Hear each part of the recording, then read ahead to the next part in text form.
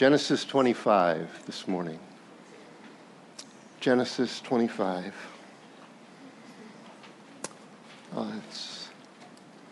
This chapter is a chapter of transition. Abraham passes, and we're introduced to Jacob and Esau. So I have titled this message, "Thy Kingdom Come, Thy Will Be Done." And I'm saying that because it is a transition. I'm so thankful for Abraham's life, for his faith, that we've been traveling with him now in our Sunday mornings, that is, for a number of months, just watching this man and his ups and downs and his relationship with God. You know, he's the only man in the Bible that's called the friend of God. It's not that he's the only friend of God. It's just that he's the only man who's called that. I'm a friend of God. Jesus told us that in John 15. You're my friends because I've laid down my life for you. So I want you to know the Lord loves you, and he wants you to be his friend, personally have a personal relationship with him. So this is a chapter of transition. I think one of the main points that we can draw right away from this text is it is, in fact, the father of Christian faith, Abraham, is passing, but the kingdom of God keeps going forward. And I think that's one of the things that starts to become evident, that it's not entrusted into a man, it's God establishing his kingdom. And he's now going to work through a man named Jacob, who will be born by the time we get to the end of this chapter. His twin brother Esau and himself will be born, and Jacob will dominate really the next 11 chapters. Well, chapter 27, or chapter 26 next week is a little story about his dad Isaac. But then it moves on to Jacob, and he really becomes the central figure for the next 10 chapters. And then he has a son named Joseph, who comes on the scene. The 11th of 12 sons, and Joseph dominates till the end of the book of Genesis. So let's just read chapter 25, verse 1. Abraham took another wife whose name was Keturah. Now, Abraham had been married to a woman named Sarah, we think for possibly as long as 100 years. Sarah died at 127, and you could do all the math. There's different date stamps as you go through. We pick up the story of Abraham in chapter 12. I'll be honest with you, it made me mad when I read that. It's like, dude, your wife, you've been married for 100 years. Like, what are you doing? So that's just me. That's all. He's not being unfaithful, right? He took another wife. Maybe on the other hand, I talked with Joni about this, and she's like, my wife Joni, she's like, right away, he goes, well, you know, maybe it was a massive adjustment in his life to have his beloved pass to be predeceased, and you know, he found himself lonely. So it's okay. He remarried. So I chilled out a little bit after talking to my wife. It's usually what happens when I talk to Joni. So she bore him. We got a bunch of names here in the text this morning. She bore him Zimram, Jokshan, Medan, Midian, Ishbak, and Shua. Jokshan fathered Sheba and Dedan. Those would be his grandkids. By the way, anybody know, pop quiz, what country today is identified that used to be called Sheba and Dedan? Anybody know? No. Really? No, Saudi Arabia. That's my understanding. We'll talk. You're 21 now, so things are different. But anyway, then it says, verse 3, the sons of Dedan were Ashuram, Letushim, and Lumim. Those would be his great-grandsons. The sons of Midian were Ephah, Epher, Hanok, Abidah, and Eldaah. All these were the children of Keturah. Abraham gave all that he had to Isaac. Isaac was the miracle baby, if you remember. Ishmael was actually Abraham's firstborn, but he was the result of a period of unbelief in his and Sarah's life. God had made a promise to Abraham that from his wife and from himself, through natural birth, would come a child, and then eventually through that child would come a whole people group called Jews, and they would inherit the land of Israel. So the promise that God gave to Abraham was really connected to a people and to a place. And then through that family, God made that amazing prophecy in Genesis 12:3 that all the families of the earth, all nations, would be blessed through his family, which we now know is because Jesus came from Abraham. And Jesus brought salvation to all men who will believe. So it expanded beyond just the Jewish people and to a particular land, to a person, Jesus, and to heaven. So Isaac is that promised son. They waited 25 years for him to be born. Hence, Abraham passed all of his inheritance to Isaac, but with the family business went the promise that was on Abraham's head, and it passed to Isaac now. So he now is living by faith in the future promise of God's word that he had given him. Verse 6, but to the sons of his concubines, that is, Abraham's concubines, Abraham gave gifts, and while he was still living, he sent them away from his son Isaac eastward to the east country. There again, I got mad.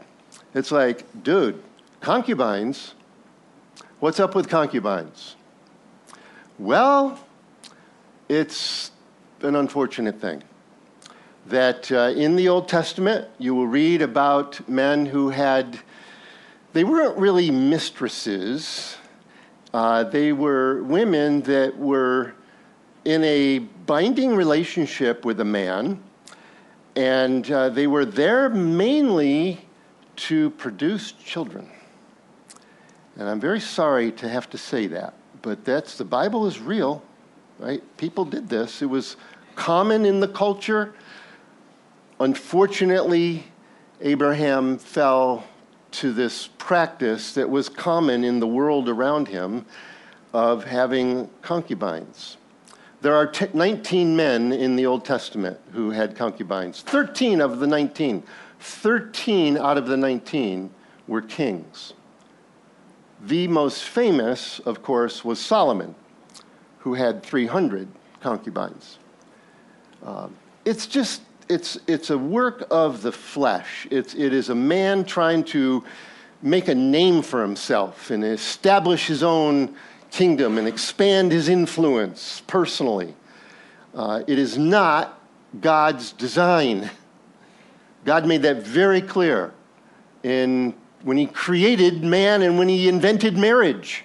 In Genesis 2, one man will leave his mom and dad and be joined to his wife, and the two will become one flesh, period. That is the design. It was something Jesus was questioned about when he came to earth. And he actually quoted Genesis. And he said, haven't you read in the beginning, God made them a man and a woman, and they're to be married. And that's that. So the concubine thing is an unfortunate thing. There are unfortunate things. The Bible's very real, doesn't gloss over men's warts in life, if you will. So I can appreciate that. I'm just thankful the Lord's not writing my story into the scriptures for everybody else to read. Somebody said that actually it sounds a bit like female slavery, and it wasn't necessarily. Depends on who the man was. Abraham's a good guy. But it was true that in that ancient culture, it would have been hard for a woman to make a life for herself on her own. And so it could actually have been an improvement for ladies who had come into this place as a concubine. So enough of that. Verse 7, these are the days of the years of Abraham's life, 175 years. Yes, he lived a long time. A bit is given to us here in these next 3 or 4 verses about Abraham's life, about his death, rather. As much is said about his death as any man in the Bible. Instead of just a brief statement, it tells us a bunch. It says, these are the days of the years of Abraham's life, 175. So by the way, that would make Isaac 75 years old, and Ishmael, his half-brother, 89. He was 14 years older. It says, Abraham breathed his last and died in a good old age, an old man and full of years, and was gathered to his people. Isaac and Ishmael, his sons, buried him in the cave of Machpelah, in the field of Ephron, the son of Zohar the Hittite, east of Mamre, in the field that Abraham purchased from the Hittites. There Abraham was buried with Sarah, his wife. As I had said, she predeceased him, by 38 years. So no doubt when they rolled the stone away from the cave, there were a pile of bones, Sarah's bones in there.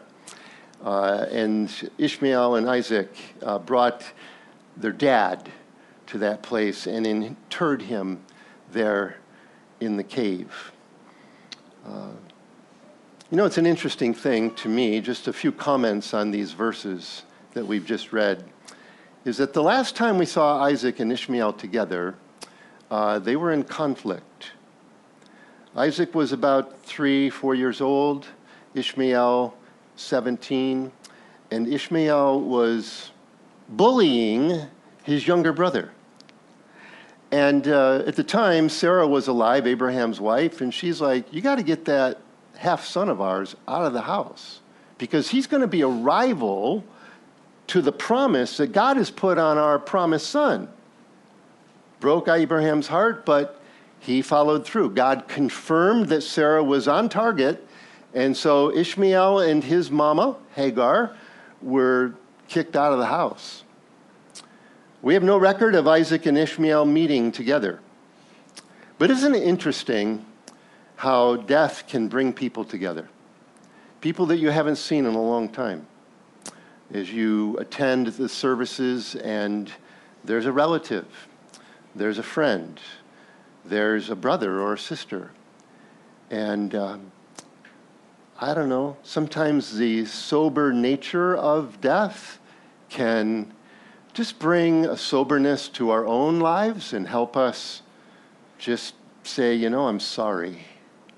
And all I'm saying here is it seems like there's a reconciliation between these two boys. They're men now. And we have the ministry of reconciliation, brothers and sisters. We have been reconciled to God through faith in Jesus. And now, as his sons and daughters, that's how we're to behave with each other. If you're at odds with another, then do the hard work of having a hard conversation. Somebody once said, no relationship is really good until you've had a fight. And there might be some truth to that, because then you really see the nature of your friend or loved one or spouse. So I just appreciate the fact that the two of them seem to have gotten together and together they interred. Isaac could have done it himself. He's like, no, I don't want anything to do with you, Ishmael. But he apparently called him back in and said, hey, man, bygones be bygones. Let's move on. So a good thing. Abraham breathed his last, it says in verse 8, and died in a good old age, an old man, and full of years. That's what my ESV says, full of years. Some translations will say satisfied, or contented instead of full of years. And it's actually, I looked it up in the lexicon, and it's actually true. It has the idea of when Jesus fed the 5,000, it says, they ate and were satisfied. And then he fed the 4,000. They ate and they were satisfied. They consumed enough until they're like, whoa, enough, I'm full. Abraham's life, he was satisfied with his life. Thank you, Abraham. Thank you so much for living that way and dying that way, for testifying to us in the way that you're passing into eternity. He's on his deathbed with no regrets. He's satisfied. He's contented. His life has had much struggle and suffering and joys and blessings. He's seen his son. He's seen many sons and grandsons now and great-grandsons. He's watched his wife pass. He's married. But most of all, he's content in his relationship with God. Don't you see, brothers and sisters, the way that it's expressed to us here is that Abraham he's at rest in the end of his life. He's peaceful. There's no anxiousness. I used to work in Rochester, New York, and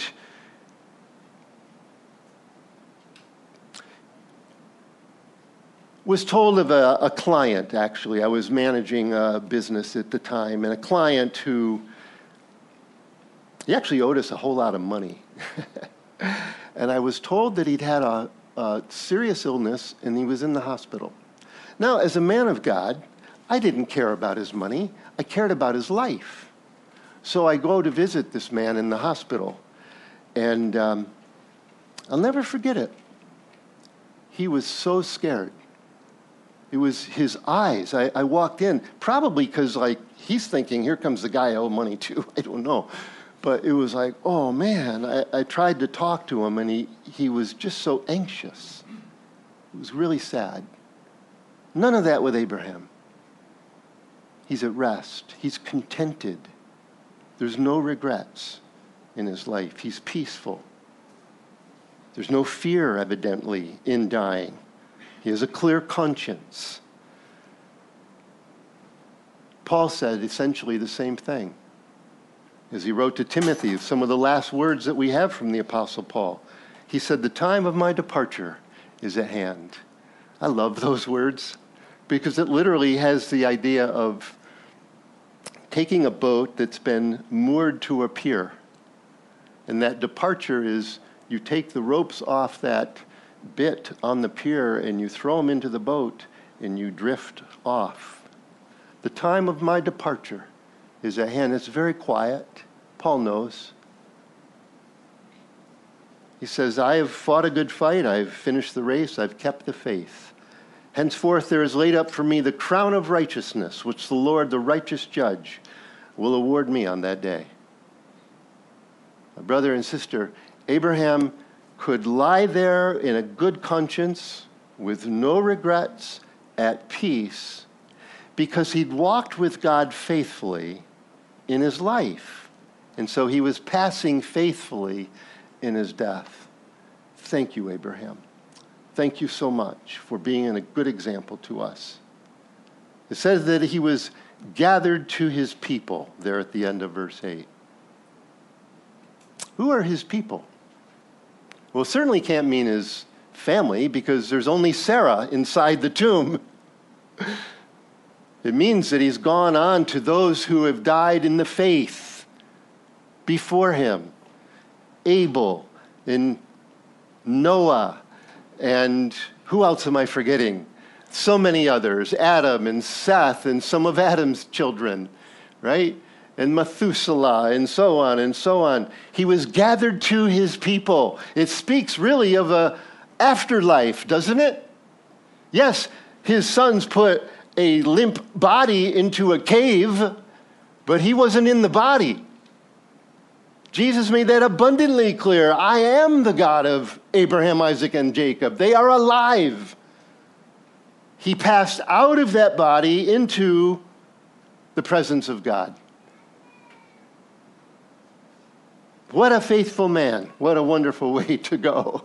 Thank you so much. The legacy that Abraham left in his life was, I just want to take a moment and highlight a few things about the legacy of Abraham. Before we pass on and go off now into Isaac and Jacob and Esau, I just wanted to take a moment because Paul the Apostle, in his letters in the New Testament,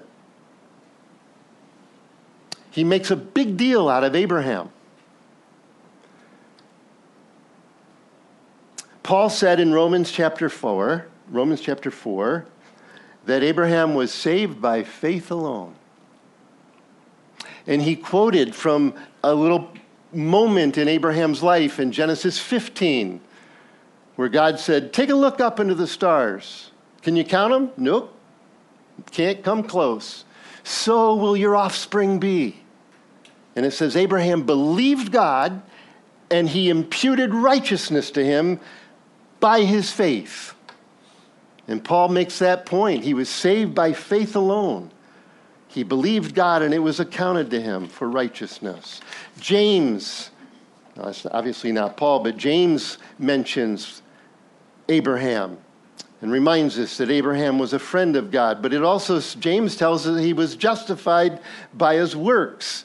And James referring back to the time when Abraham offered Isaac. He was justified by his works. And it sounds like they're opposed to each other. You're saved by faith alone, you're justified by faith alone, or you're justified by your works. And they actually go together. I think it was Martin Luther who famously said, we are saved by faith alone, but faith that saves is never alone. And that's James's point. Because of his saving faith and imputed righteousness, he then went out and did good works and was justified. Paul also mentions Abraham in Galatians chapter 3. I'll just quote Galatians chapter 3. The scripture, foreseeing that God would justify the Gentiles by faith, preached the gospel beforehand to Abraham, saying, in you shall all the nations be blessed. So then, those who are of faith are blessed along with Abraham, the man of faith, so that in Christ Jesus, the blessing of Abraham might come to the Gentiles so that we might receive the promised Spirit through faith. Saved by faith alone, justified by his works, and Christ came through Abraham's family line. Just thank you, Abraham, before we move on here. Let's go now to verse 11. It says, after the death of Abraham, God blessed Isaac, his son, and Isaac settled in Beer Lahairoi. It's a place where Isaac had spent a bunch of time. Beer Lahairoi means the well of the living one who sees me. Isaac was a thoughtful man, a man who meditated on God's word and prayed, and he apparently settled at this place here at Beer Lahairoi. Verse 12, these are the generations of Ishmael, Abraham's son, whom Hagar the Egyptian, Sarah's servant, bore to Abraham. These are the names of the sons of Ishmael, named in the order of their birth: Nebaioth, the firstborn of Ishmael, and Kedar, Abdil, Mibsam, Mishma, Duma, Massa, Hadad, Tema, Jeter, Naphish, and Kedema. These are the sons of Ishmael, and these are their names by their villages and by their encampments. 12 princes according to their tribes. These are the years of the life of Ishmael, 137 years. He breathed his last and died, and was gathered to his people. They settled from Havilah to Shur, which is opposite Egypt, in the direction of Assyria. He settled over against his kinsmen. Not a whole lot to say here about Ishmael, except that I have a question that I ask of the text. It says that he was gathered to his people. Who are Ishmael's people? Good question. Did he die in the faith? Hebrews, in the book of Hebrews, Speaking of Abraham, it said that these all died in faith. Did he die in faith? I don't know.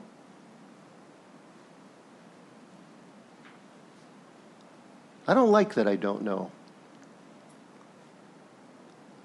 I like it when we know.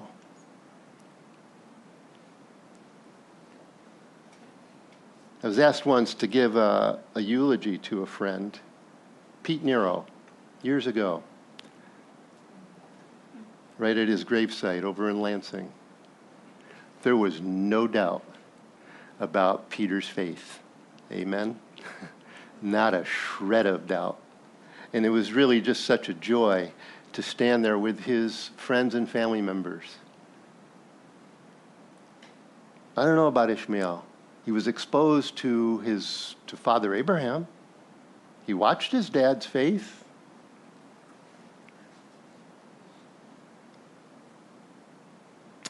Now let me say it positively. Live your life in such a way that people aren't guessing. Are you a Christian or not? So that's all we'll say about Ishmael. Let's move on now. The kingdom of God is moving on. It says, these are the generations of Isaac, Abraham's son. Abraham fathered Isaac, and Isaac was 40 years old when he took Rebekah, the daughter of Bethuel, the Aramean of Padan Aram, the sister of Laban, the Aramean, to be his wife. There's a lot of information. Reminding us, actually, that Rebekah came from Mesopotamia area, because that was originally Abraham's homeland. And Abraham did not want Isaac to marry any of the local girls, because they were Canaanites and they were idol worshipers. He didn't want his son to marry outside of the faith. And so someone was dispatched. In the previous chapter, we read all about it and came back with that lovely scene of Rebekah, who just so powerfully, when asked, will you go and marry that man? And she famously said, I will go. She left her home, traveled the long distance, and her and Isaac were married. He was 40. Things didn't go as planned. Now remember, God's promise that a whole people group were going to come from his one son, Isaac. Now Isaac's very hopeful. He's like, now I'm married. Let's begin the process, girl.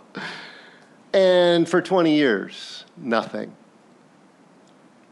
Frustration, heartbreak, argument, prayer, humility, realizing, oh no, thy kingdom comes on your way, in your time, and you are good, and you will bring it to pass because you said you would. And so, in spite of all of our good intentions, we are waiting on you, Lord. Verse 21, Isaac prayed to the Lord his wife because she was barren, and the Lord granted his prayer, and Rebekah, his wife, conceived. The children struggled together within her, and she said, if it is thus, why is this happening to me? So she went to inquire of the Lord, and the Lord said to her, 2 nations are in your womb, and 2 peoples from within you shall be divided. The one shall be stronger than the other, and the older shall serve the younger. So interesting. Verse 22, sibling rivalry in utero. It says they struggled. You can look it up in your own concordance. Trusting you know what a concordance is. I encourage you to use one. Gives you Bible words. It gives a meaning to Bible words. Struggled. It means to crush. It means that it was violent. This was not just the baby's kicking. No, they were kicking each other, apparently.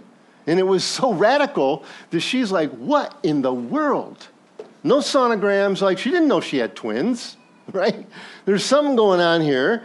And so Rebekah prays, and the Lord speaks to her very specifically. You know, that can actually happen to you and me today. Is the Holy Spirit might give you a word of knowledge. He might just speak to you audibly even. He may come to you through the scriptures, through somebody who speaks to you, and you know the Holy Spirit lights it up to your heart. And like, that's an answer to prayer. God has just spoken to me. It's happened so many times. Praise the Lord. Confirms us in our faith. Amen? And so she goes and she prays, and the Lord speaks to her very clearly. She's like, the Lord's like, you got twins, girl. But they're very, very different. Each one of these boys are going to be the progenitor of a nation, and they're not going to get along. And the younger one is going to triumph over the older one, and the older one's going to end up serving the younger one. So that's pretty weird. By the way, little known fact, 1 out of every 42 births are twins. 1 out of every 250 births are identical twins. You're about to see these were not identical twins. And they were twins, shared the same uterus, but 2 different eggs, very different personalities, born within a minute of each other. 2 nations are in your womb. Well, then it says, verse 24, when her days to give birth were completed, behold, there were twins in her womb. The first came out red, all his body like a hairy garment, so they called his name Esau. I just put that on the screen to show you. It does happen, okay? There's a little newborn baby. Sometimes it happens, right? They have a name for that, actually. Those of you who are in medical field maybe know what that is. I can't remember. And it said that he had red hair. Yeah, cute.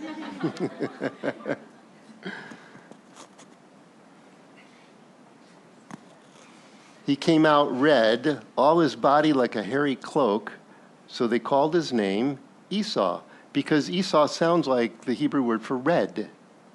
Okay, so that's what they did. Pretty creative. Afterward, his brother came out with his hand holding Esau's heel. Now, normally, I guess he's breech, or no, what do you call that? Aren't you come head first, right? So like, he's got his hand sticking out. He's holding on to his brother's heel, right? So that makes me wonder if Jacob's the one who started the fight back in the womb. You know, he seemed to be the contentious one here. I don't know. So his name was called Jacob. It means he takes the heel, all right? Again, the Hebrew for heel sounds like Yaakov, right? So that's, again, pretty creative. Isaac was 60 when she bore them. So for 20 years, they waited for the promise. Verse 27, when the boys grew up, Esau was a skillful hunter, a man of the field, while Jacob was a quiet man, dwelling in tents. Isaac loved Esau because he ate of his game, but Rebekah loved Jacob. Don't have favorites, moms and dads, future moms and dads. I know some of you are like, I'm the favorite. Yeah, so there you go.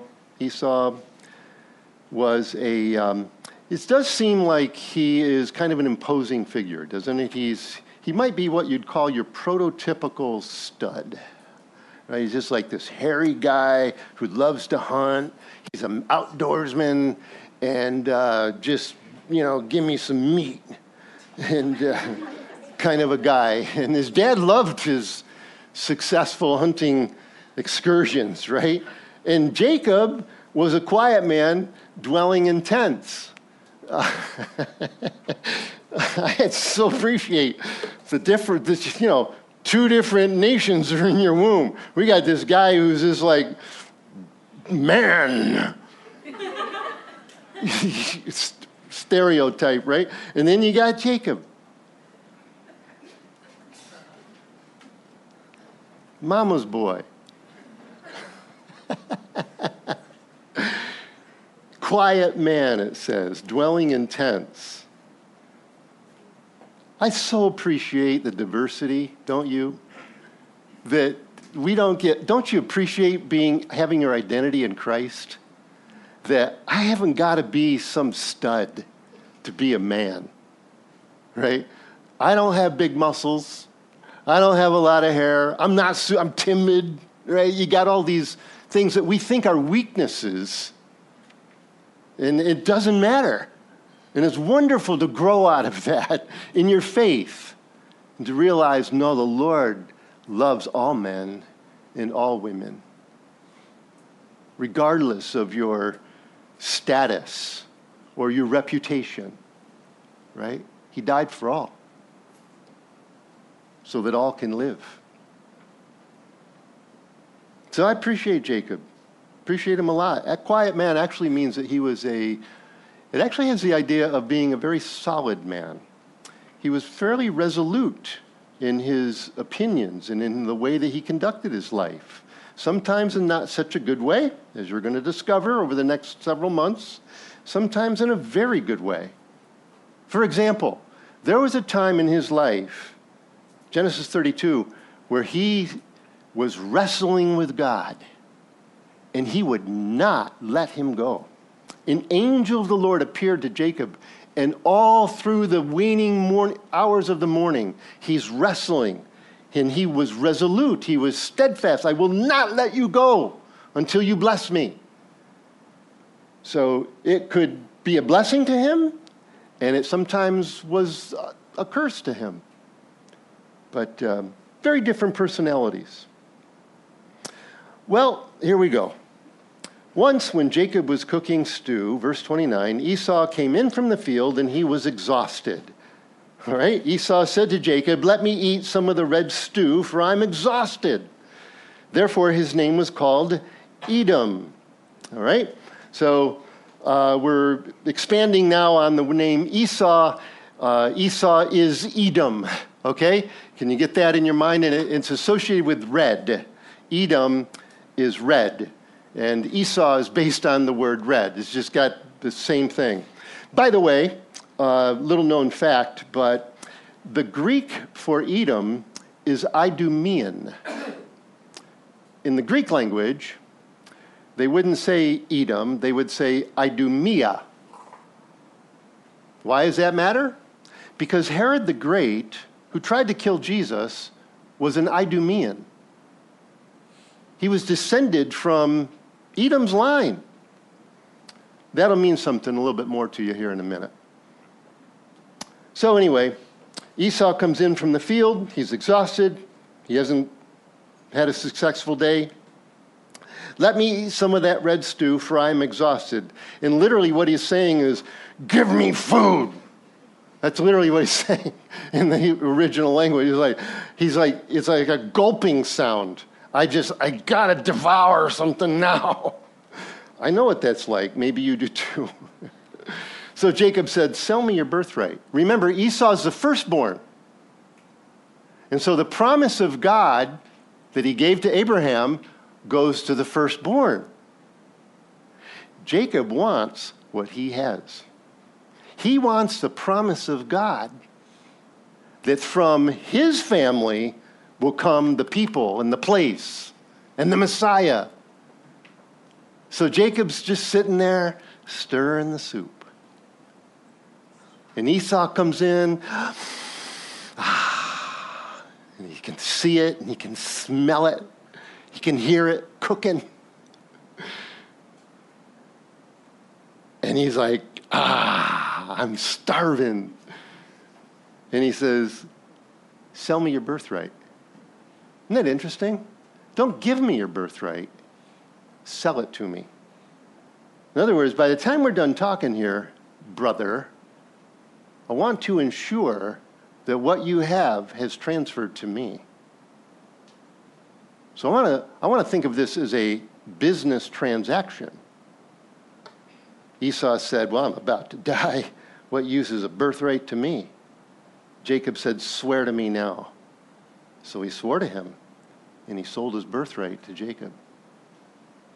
Then Jacob gave Esau bread and lentil stew, and he ate and drank and rose and went his way. Thus Esau despised his birthright. That is amazing. That blows my mind. Here is a man who has a covenant from God that has been transferred to him by virtue of being the firstborn. And all he can think about is a bowl of soup. And when it's all said and done, gets up from the table, little belch, and walks away. He just walks away as if nothing happened. I feel better. Esau despised his birthright. So here's what I want to say to you, friends. Here's how I want to apply all this little interesting story about the two nations in one room, in one womb, two people, right? I want to work this with you just for a moment. Do you see a pattern? The one who's born first ends up not liking the one who's born second. Cain murdered Abel. Cain was the firstborn of Adam and Eve. And then in Abraham's own life, Ishmael was the firstborn. He bullied the secondborn, Isaac, the son of the promise. And here we see it with Esau. The firstborn has no regard for God. And ultimately, we'll see in chapter 27, he wants to murder Jacob.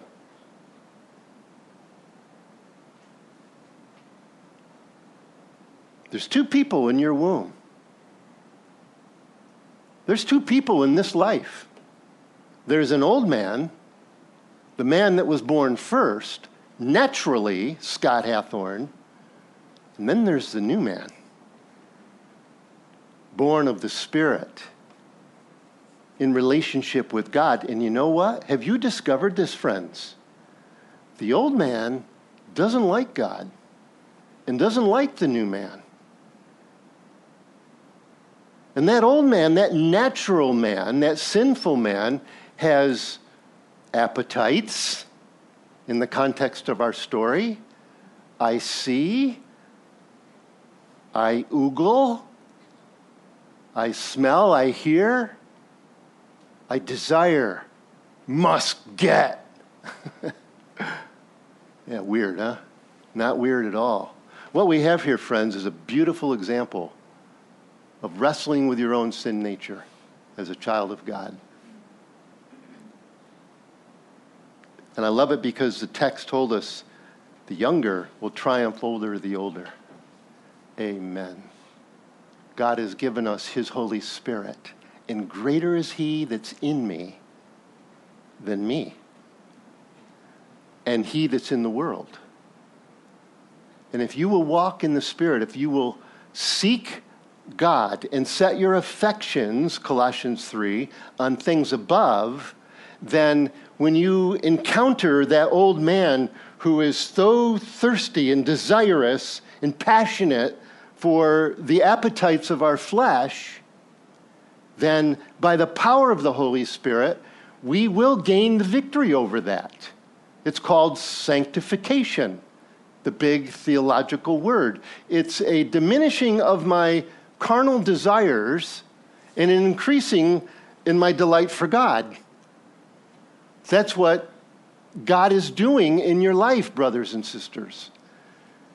And I just so rejoice in the fact that the one that was born second is now on the scene, and he will triumph over the firstborn. That's why it's so lovely to receive the Holy Spirit into your life. I was lost and a slave to my own desires. I so relate to Esau. I was such a carnal, worldly man, driven by my sensual desires. And they began to conquer me. And I became a slave to my very own sinful nature until the house of cards fell. And then there was repentance and a turning toward God. And then his grace and his Holy Spirit was poured out. And now there's a new birth and there's a new man. And it's actually his very life, the life of Jesus now living in me. When's the last time, brother and sister? When's the last time you took a moment when you maybe had a moment? Let me say that way.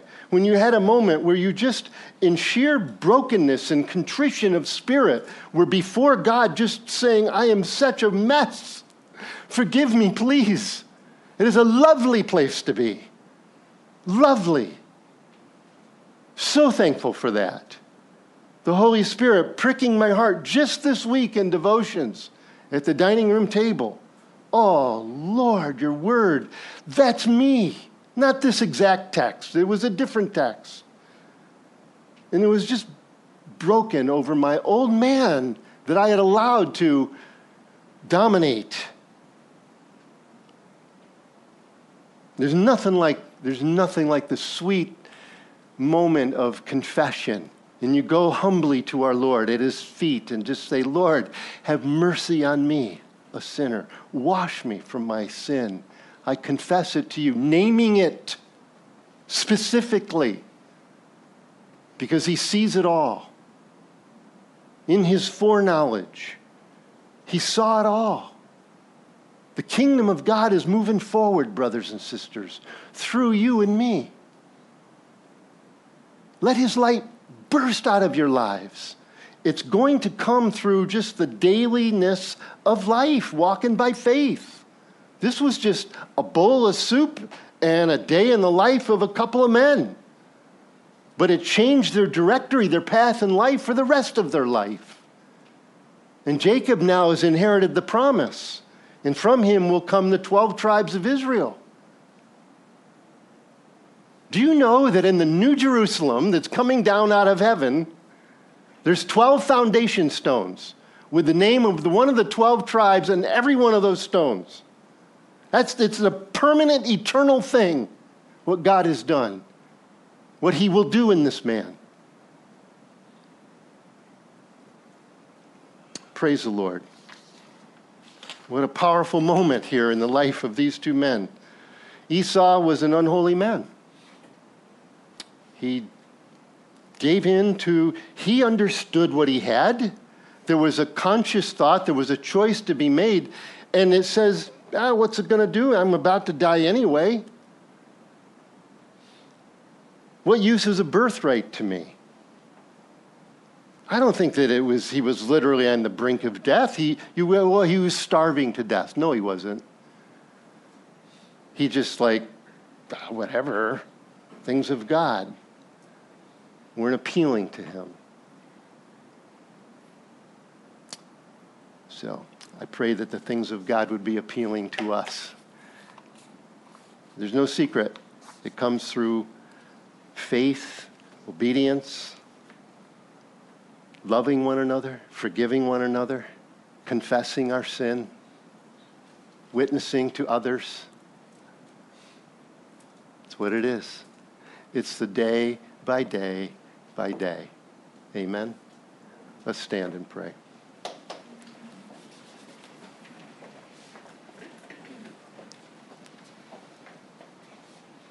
Thank you, Lord, we're justified by faith.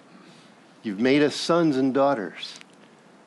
Thank you, Lord, that we live with hope now, and that there's a growth and a maturity and a confidence in you that develops over time. I thank you, Lord, for your amazing grace, that what you accomplished once and for all in our lives and for all people grants us a new day, a new beginning. We praise you, Lord, in Jesus' name. Amen. God bless you all. See you next week.